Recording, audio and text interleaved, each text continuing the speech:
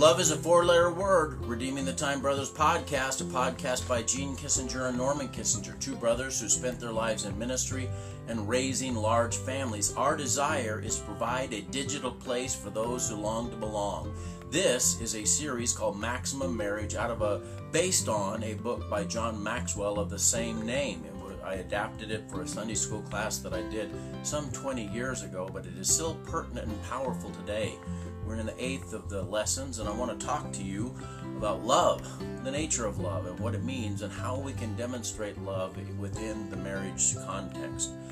One of the things that we need to understand is that the problems that manifest in marriage almost always are at a point of contact. In other words, where the two individuals meet together at that point of contact is what we call communication. Now, communication either makes it better, that contact makes it a pleasant contact, or makes it a painful contact, depending on how we're communicating with our mates. If we're using bad communication skills, if we're using bad motives in communication, then our point of contact is going to be painful and destructive. And so any talking about relationships has to come to this point of communication, to talking about it.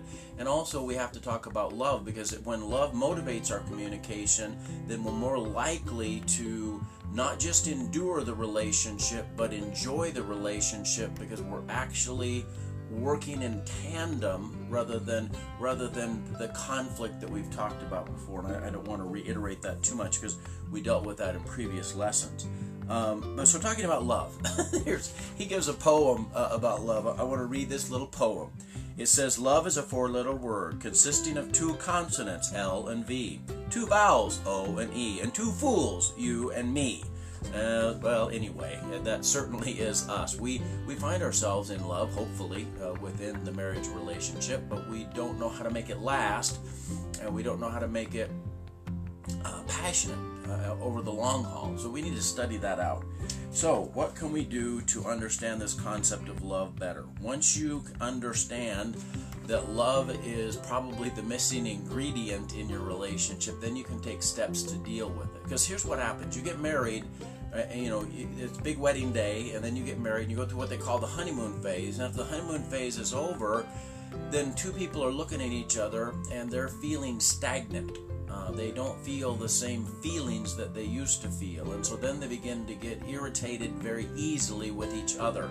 And they get to picking at each other and kind of raising their voice at each other and really fault-finding each other. It's a dangerous time within a marriage relationship. And so we want to talk about how to reignite that love. But what you have to do is you got to define love. Love for the common culture is maybe best illustrated when you would say, I love an orange. And so you say, I love an orange, and what you mean by that is not so much that you love the orange itself, but you love what the orange does for you. You love when you squeeze the orange into orange juice and you drink that cold glass of orange juice in the morning, and you can feel it. It adds vitamin C to you. It makes you feel better. It's got that fructose in it, so you're just jazzed for the day, ready to go. So you love what orange juice does for you. But then once you have the orange all squeezed out, there's no more orange juice in it. All you've got is this husk of what was an orange, the peel, and then because you've already got everything that you can out of it, you discard the orange. Well, I'm afraid a lot of us do that with our marriage relationship. We say, I love you to our mate, and what we mean by that is, I love what you do for me. I love what I can get out of you. And then when we wring out of them all that we can get out of them, and all that's left is that little husk or that little peel, then we just crumple it up and throw it away. Because we had a misconception about what love was. Love isn't, I'm getting something from you. Love is me pouring my life into you, being committed to you. And so we're going to break down in a little bit this idea of agape love. Agape is a uniquely biblical word that was in the Greek language, but used almost exclusively within the context of the Bible. It was one we sort of hijacked and used in powerful ways, because it describes a kind of love that God wants us to have for each other and wants us to have for Him. And it's just talked about or described in 1 Corinthians chapter 13, where the Apostle Paul when you hear me read the word charity, what we're talking about here is agape love. Other translations will say love. This is charity. The King James uses the word charity because charity was a giving kind of love, an active love where you gave to somebody else. And I kind of think that probably speaks well to the word. 1 Corinthians 13:1, it says, "Though I speak with the tongues of men and angels and have not charity, I am become as sounding brass or a tinkling cymbal. And though I have the gift of prophecy and understand all mysteries and all knowledge, and though I have all faith so that I could remove mountains and have not charity, I am nothing. And though I bestow all my goods to feed the poor, though I give my body to be burned and have not charity, it profiteth me nothing.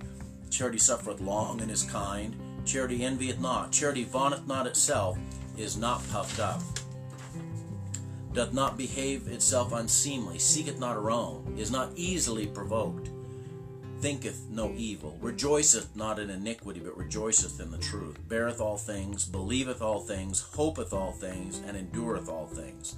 Charity never fails, but whether there be prophecies, they shall fail, whether there be tongues, they shall cease, whether there be knowledge, it shall vanish away.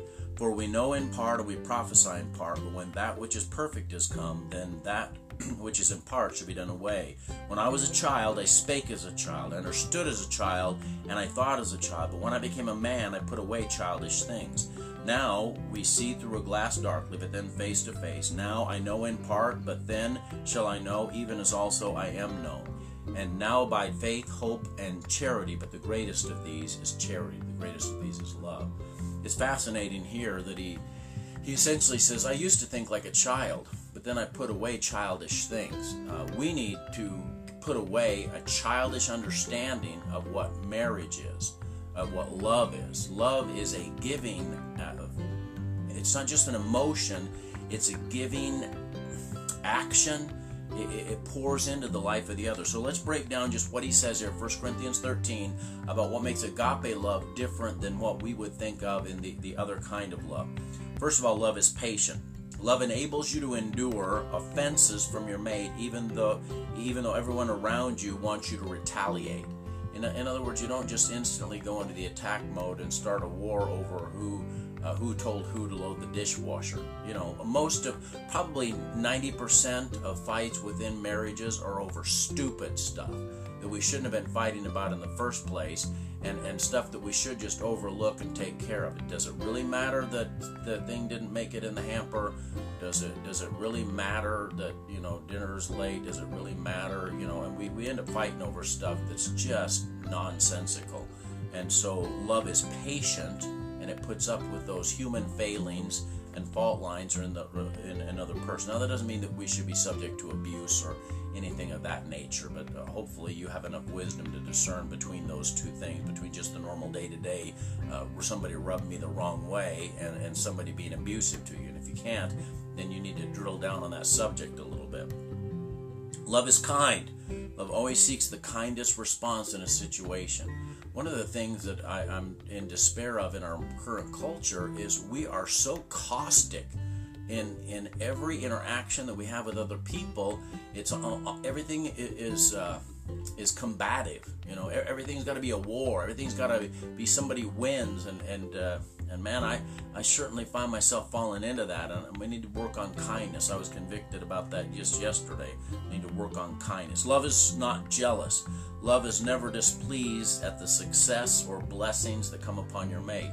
Sometimes your mate will succeed and do well, and other people will notice them, and they may be just in awe of them, and we need to be careful that we don't get jealous of them and then kind of get in a competitive mode. Love doesn't brag. It never brags on your strengths. When you come home and you're like, oh, I did this, I did that, I'm super, and try to make the other person little by making yourself big. That's not good. Love isn't arrogant, not proud. There's some people pride is the disease that when somebody else has it and it turns their head, you wish it would wring their neck. We hate to see pride in other people, but we often don't notice it within ourselves. We've got to be careful that we're not proud and arrogant people. So it's not arrogant. Love does not act unbecomingly. It's not rude or cutting in words or in actions. Love does not seek its own. It's not selfish. We need to be people that give, that Are you the person that always fights over the remote control? Are you the person that always has to have control? Then you need to learn to give. Learn to give the other person. It doesn't seek its own. It's not selfish. Love is not easily provoked. It's not just... There's some people that go around with what we call a chip on the shoulder. They're always looking for a fight, and they're looking for a fight in their marriage in particular. We can't be that kind of person. Don't always be looking for a fight. And instead, be a peacemaker, not a troublemaker. Love doesn't take into account a wrong suffered. And he used the example, we don't keep a Rolodex of wrongs, but nobody has a Rolodex anymore, so they have no idea what that is. Maybe you would think there's no document on your computer that says a list of wrong things that my wife or my husband did to me that I'm going to pull up when we get into the next fight. I don't know what technology you use, but certainly we need to not keep a record of wrongs. Love does not rejoice in unrighteousness. Instead, the motive of agape love is holiness within both the husband and the wife. It's not happy when something bad happens to our mate. They don't say it serves him, or serves him right, or serves her right. That's not the deal. Love rejoices in the truth. In heated arguments, sometimes it becomes apparent that your mate is right, and instead of admitting the truth, we actually double down on the argument, even though we know we're wrong. So love rejoices in the truth, even if it means I have to say I'm sorry, I was wrong.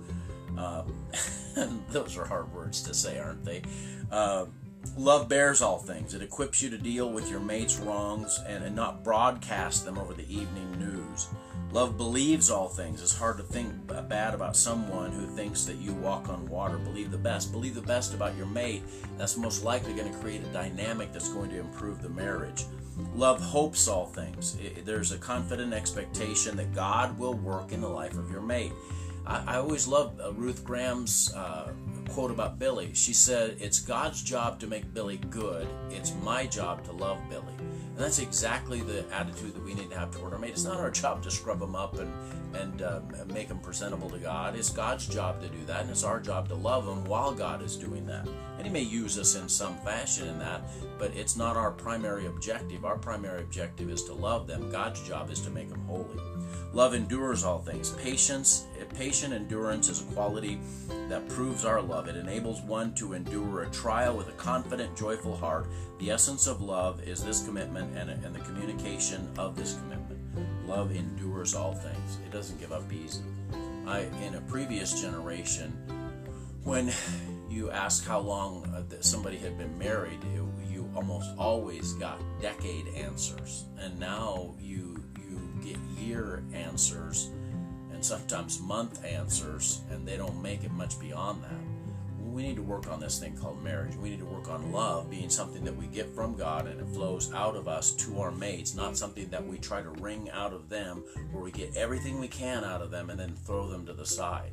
We need to be giving into the relationship, not just taking from the relationship. Let's pray.